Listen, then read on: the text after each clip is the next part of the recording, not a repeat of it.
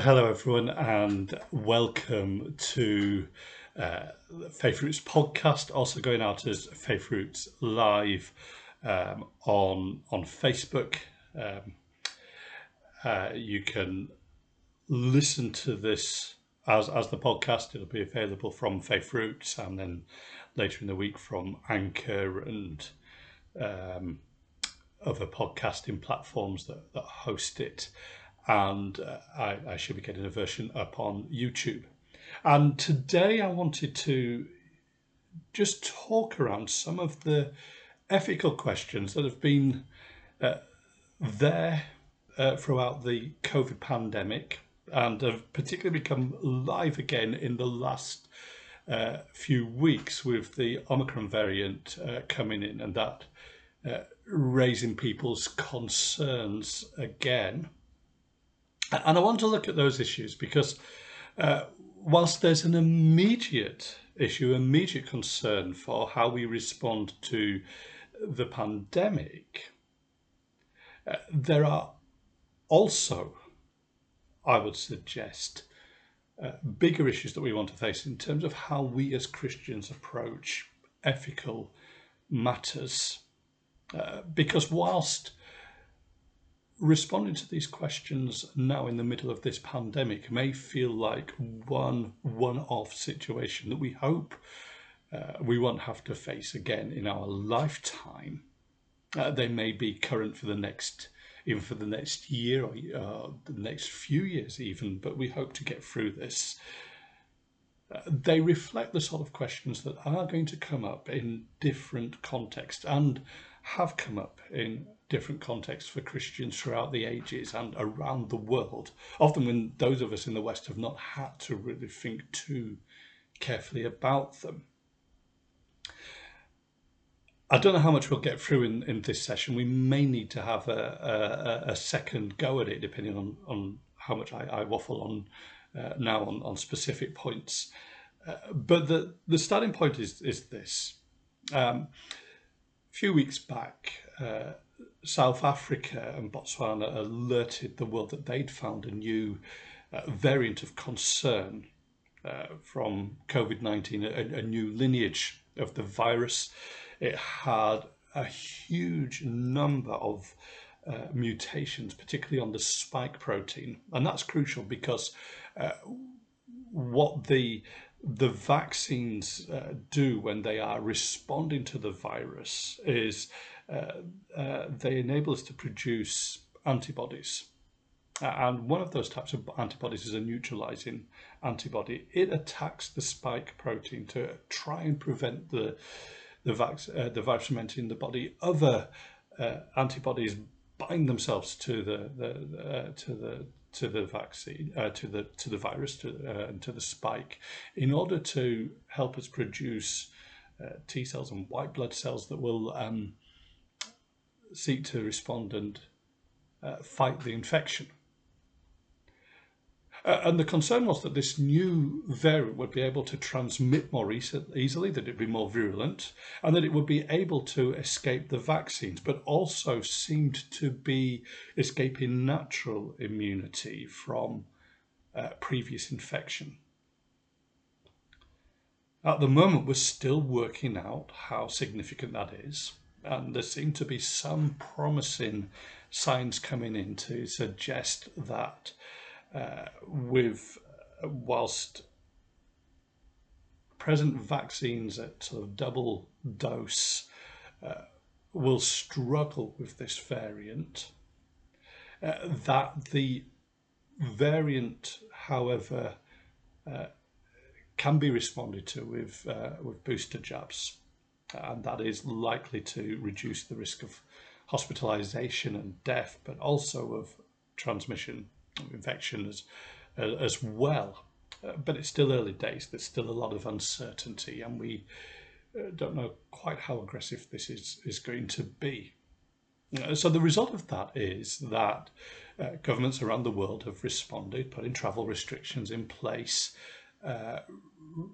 In the case of the United Kingdom, reintroducing face mask mandates on public transport and in shops, and now in places of worship for England. Some of those were still in place in Scotland and Wales, and bringing in a COVID passport, requiring people to be able to demonstrate that they'd had vaccination before entering in large venues where there was perceived to be a higher risk of transmission. And some countries had already, like Austria, been looking at having new lockdowns. In some cases, those lockdowns restricted to those that had not yet been vaccinated. And so questions have been brought back to the surface again. One big question is, do these rules that restrict our liberty mark the start of an authoritarian attack, a longer term attack on our liberties and our freedoms? If vaccines are compulsory, does that go against our human rights? Do we have a autonomy of the body, a right to refuse treatment? And will vaccine passports or partial lockdowns discriminate against sections of society, creating segregation? And again, if they effectively make it mandatory to receive the vaccine, does that mean that they are again taking away from our liberties? Circling around that have been all sorts of claims and theories. The vaccine itself is dangerous, that it's inserting tracker chips into us, that it will kill, that big business is behind it.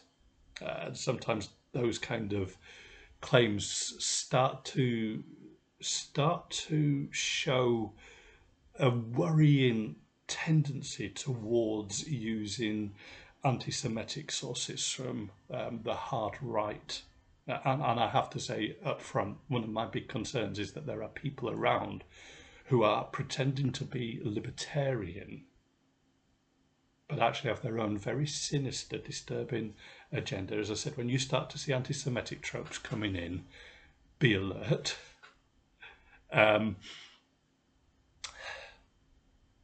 People may appear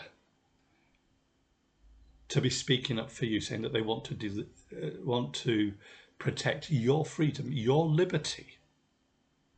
And what they really mean is not that they are concerned that you will be under authoritarian rule and not free in general. Rather, what they mean is they think you are under the authoritarian command of the wrong people, of liberal governments or whoever, of your church, that kind of thing. And they want you to be under their authority. I'll say that up front. That is my big concern. Now, the other thing I was going to say is around that is I've also seen people claiming that this is the mark of the beast, and that the word pharma in Greek is to do with evil and magic, and it talks about that in Revelation being cursed. That's a complete misuse of the Bible. It's another conspiracy theory. It's nonsensical. And so let's stick all of that out of the way for now and say there are some horrendous conspiracy theories. But I also think there are some genuine questions about how we engage on the issues of liberty and freedom. What are human rights? What does it mean to be valued as a human? And also, where is the kind of the dividing line? Where is the marker? Where are the boundaries between God's law and human law?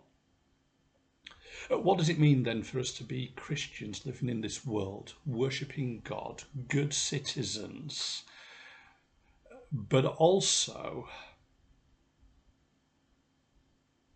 fully obedient to God?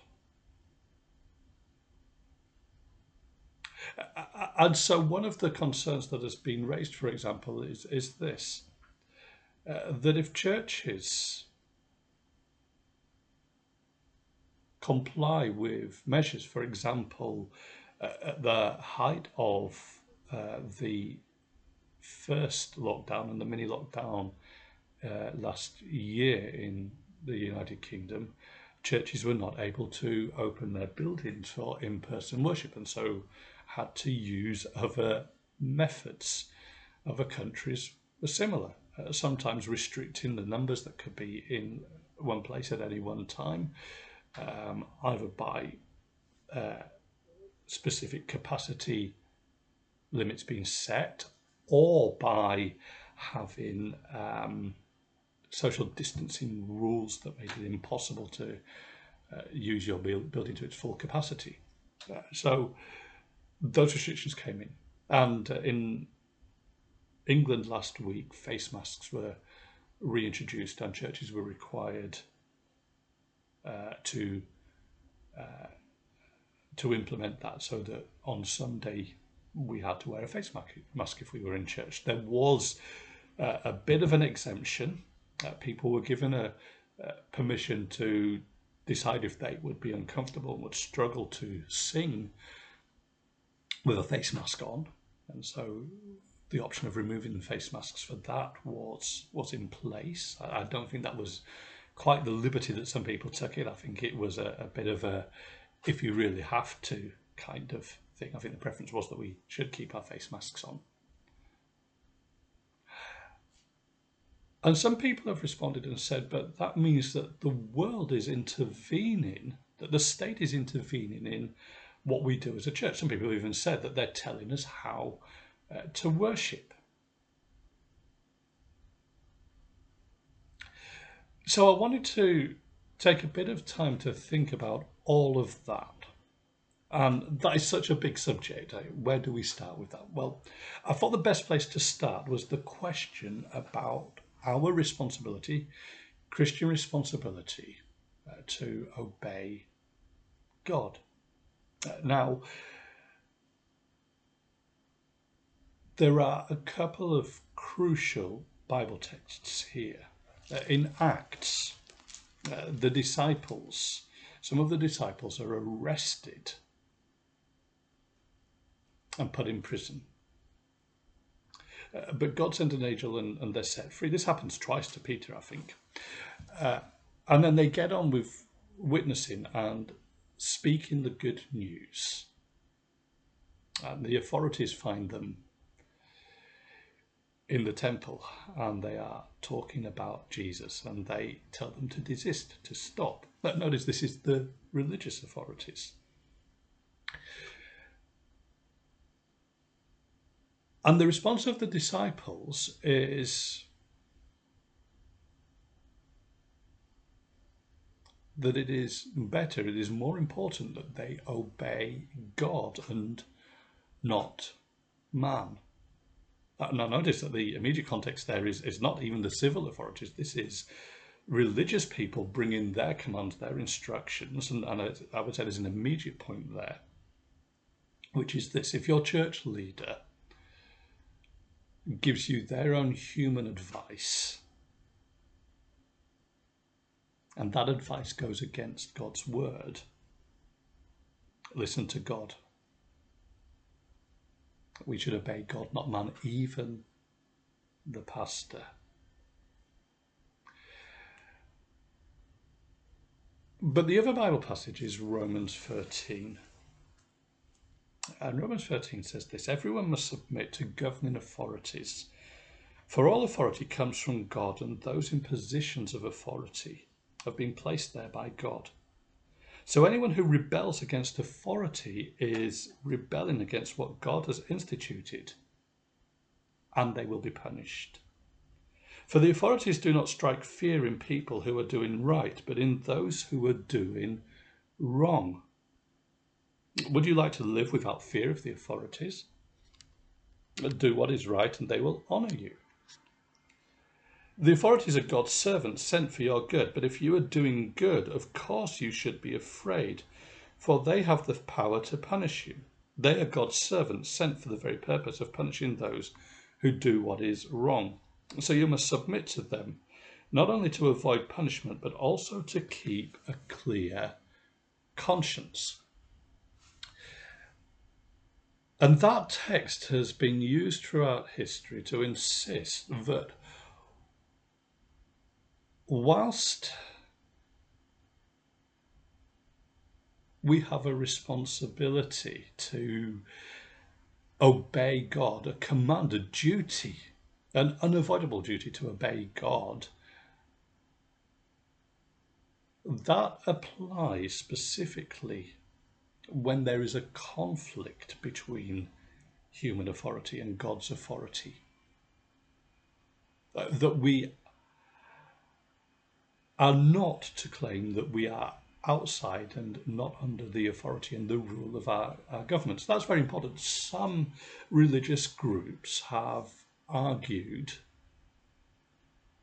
that they cannot really recognize the civil state as it exists. Now, for example, in Islam, there's a pressure to believe that you should be part of an Islamic government under Sharia law. That is there in some elements of Islam more strongly than others. The Jehovah's Witnesses have been suspicious of civil authorities. For example, that has led them to take a pacifist position in war, not merely because of a concern against being involved in violence, but also because they don't believe that they should be serving in the army of civil governments in the systems of this world. And perhaps from there you can also say, well, there is something, if we are wary of, suspicious of the powers that be, the authorities, the state, because the book of Revelation and book of Daniel and places like that do point to how the powers of this world, the authorities of this world, the governments of this world are often hostile against God, that the culture itself is hostile. So we have got to be alert to that, and I think there is a right level, not that kind of level that we see with the Jehovah's Witnesses or the Islamic State kind of approach, but a healthy alertness that these governments are often in conflict with God's purposes. But that is very clearly balanced out by here in Romans 13. And you will notice that Paul doesn't say obey your government if they're nice and good, not even if they're democratically elected, if your prime minister at least puts on the appearance of being a Christian, that kind of thing. 1 Peter will make a similar challenge and put it in the context of rulers that may even be bad rulers, ungodly, even bullying, tyrannical ones. And the government, the civil authorities, the emperor that Paul and his early readers and for much of the early church would have experienced, would have been tyrannical, would have at times been persecuting the church, would have worshipped idols, definitely were not democratic. And yet Paul says, obey them. And know that they're there. This is part of God's sovereign purpose to bring order. Why? Because they put laws in place and they try to stop people from doing things like stealing and cheating and lying and murdering, those kinds of things. So the general expectation is that if you are punished, it is for doing wrong. Now, of course, in that context, some punishment can be wrongful. In effect, it's persecution. But the general gist is submit to the authorities.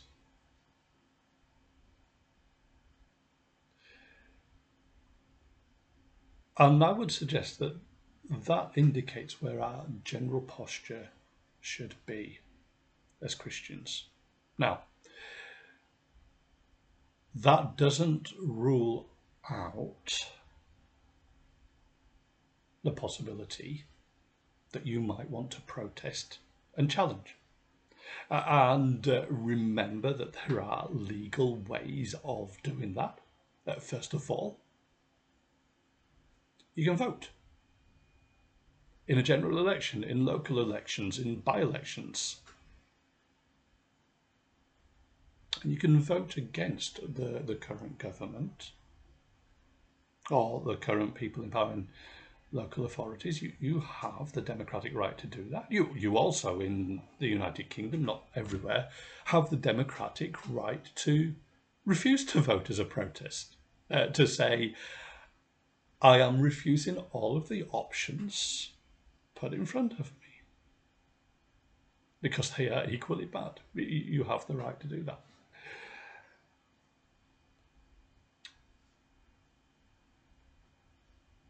There's also the right in many countries to protest with petitions, with demonstrations, marches, strikes, different ways of expressing that. And some people have suggested, and I think there might be something in this as well, that within our understanding of how society functions today, there is also the possibility of a kind of civil disobedience that may be possible at times. That's slightly trickier, I think, but I can see there might be a case for that.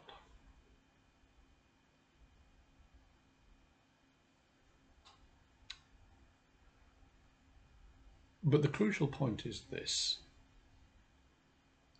we submit to the authorities unless they are contravening God's word, God's law. And of course, that then puts us into the question of would that be the case in terms of what is being asked of churches with the masking rules? Now, some people have suggested, yes, it immediately does. Why? Well, they rely on something called Lex Rex, which means the rule of law. And that was a theory developed by a guy called Samuel Rutherford, who was one of the Puritans around during the time of the Civil War, that time of period in England. And there was a concern about the potential for kings like King Charles I to be tyrannical.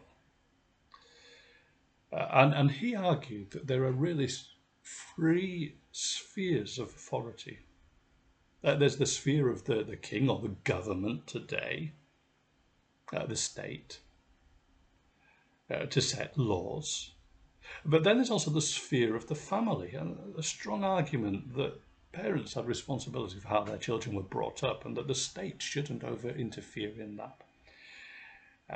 And finally, there was the sphere of the church.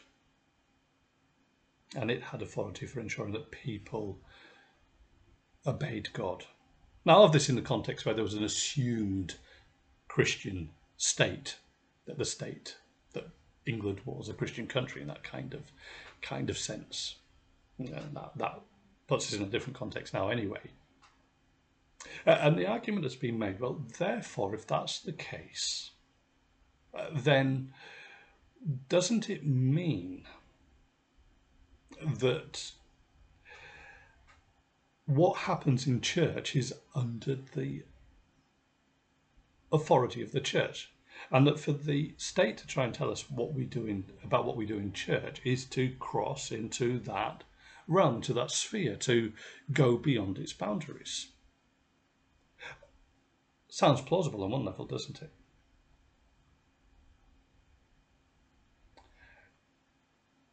But I think that's problematic.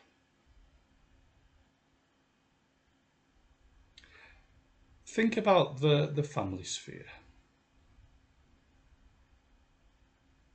We can give, I think, examples of how the state could overextend its authority into the sphere of the family. We can think of examples where it's done that. People sometimes use the expression the nanny state to describe that kind of thing, don't they? So if the state starts dictating to you what books you should give your children to read, what toys they can play with, which formula of milk to use, exactly when bedtime should be, all that kind of thing, it starts to look very much like they have become tyrannical and gone beyond their legitimate sphere of authority. And you'd want to say, but out of it, it's none of your business. None of your business whether we give our kids £10 a week pocket money, take them to McDonald's at the weekend, and visit an interesting museum or Drayton Manor for a day out. But we also know full well that when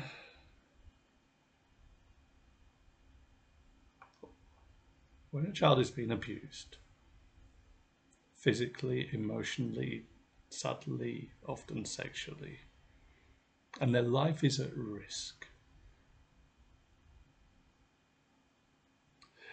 that the parents are both being tyrannical and abusing their authority, their power, their responsibility within the family home, but also that they have broken laws, criminal laws. Because saying that the state has a sphere of responsibility doesn't mean that it hasn't got any say in what happens just because it's in the four walls of my house. That's not how the spheres of responsibility work. Similarly, if I was to walk into the church service on Sunday and punch one of you in the face, I'm not going to, but if I did, and the police came and arrested me, it would be ridiculous for me to say, I'm not under your authority here. I just want to check if the pastor was okay with me doing that. I'm still under the rule of law there. And so, if there are laws to do with the protection of life, to do with negligence, to do with the health and safety of people, then we cannot simply ignore them because we're gathering together as the church. The state is exercising its legitimate authority there to do those things, to require those things. Incidentally, whether or not those in power themselves keep the laws. You know, that would have been the thing in Rome. Yeah, you could be, you could find yourself punished for stealing, for getting into a brawl, for murdering, for all kinds of things. You could find yourself in court because of defamation or other kind of civil wrongs as a Roman citizen. And it would have been no use to say, but I know that the emperor is a drunken, murderous, licentious, evil villain. You are still subject to the law.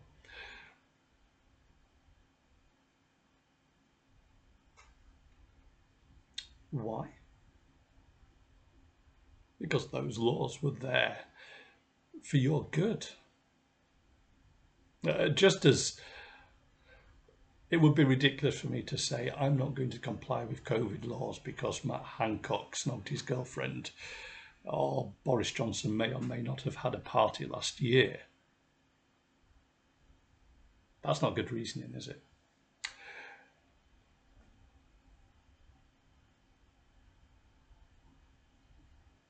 So, for those reasons, I would take the view that in the current context,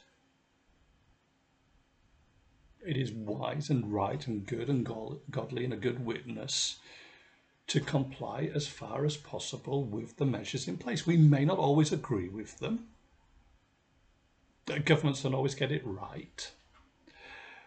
We may be uncomfortable with them. They may make life difficult for us.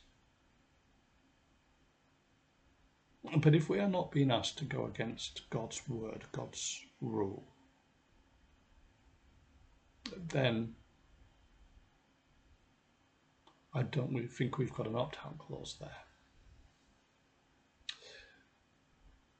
And of course, that is going to get us thinking, as I said, not just about the specific scenario of COVID, but other situations where those challenges might come up. Now, and I realise that I've taken up most of the half hour on this particular point, so we will come back for part two in a future podcast. I may do a double bill this week. But here's the next thing.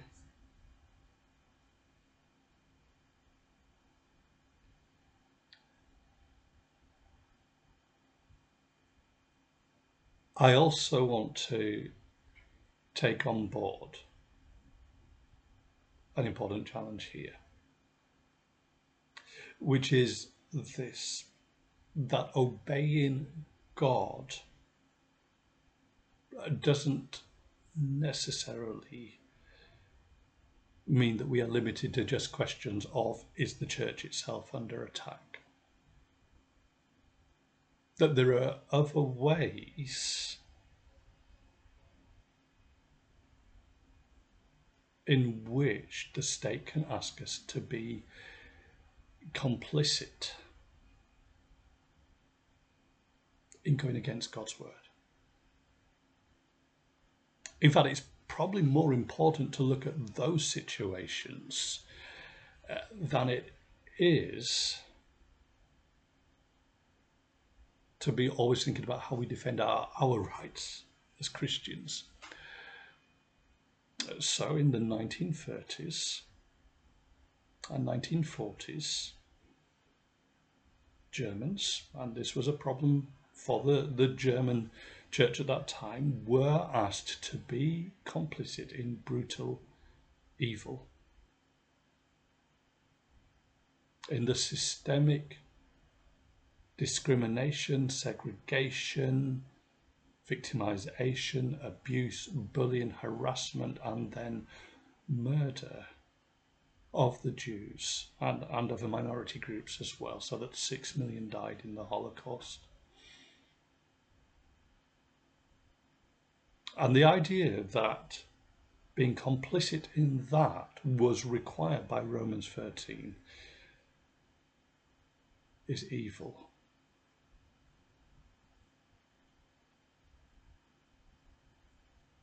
Being asked to be complicit in murder, in abuse, is to go against God's word, God's command.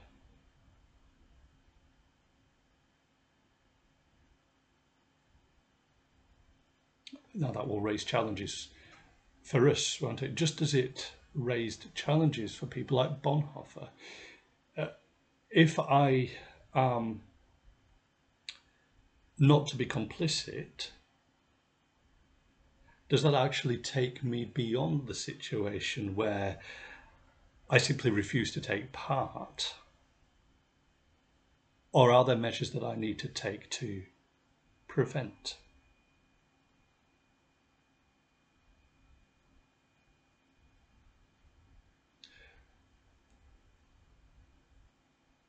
I believe that in our context, the measures are there within the law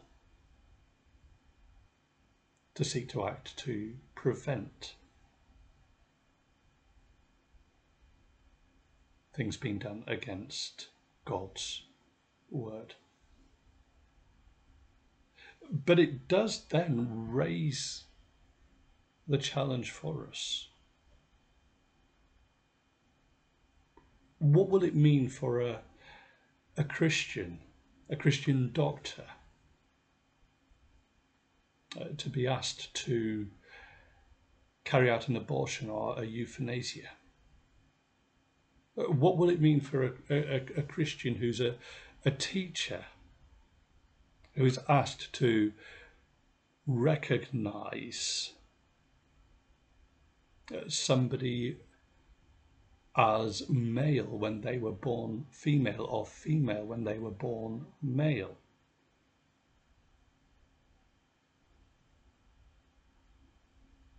What does it mean for us when we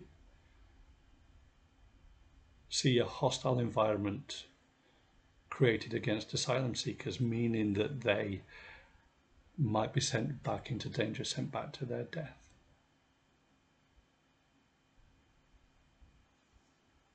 Those are challenging questions for us to think through, aren't they? Well, I'm going to pause there. That means basically that I've not got too big a file to upload for you to listen to or watch on YouTube. And then I'm going to come back, I think, more or less straight away. Just kind of a glass of water. So we'll be back up and running on the Faith Roots live version on Facebook shortly, and you'll be able to pick up the video and the audio of that as well. But some things to think about.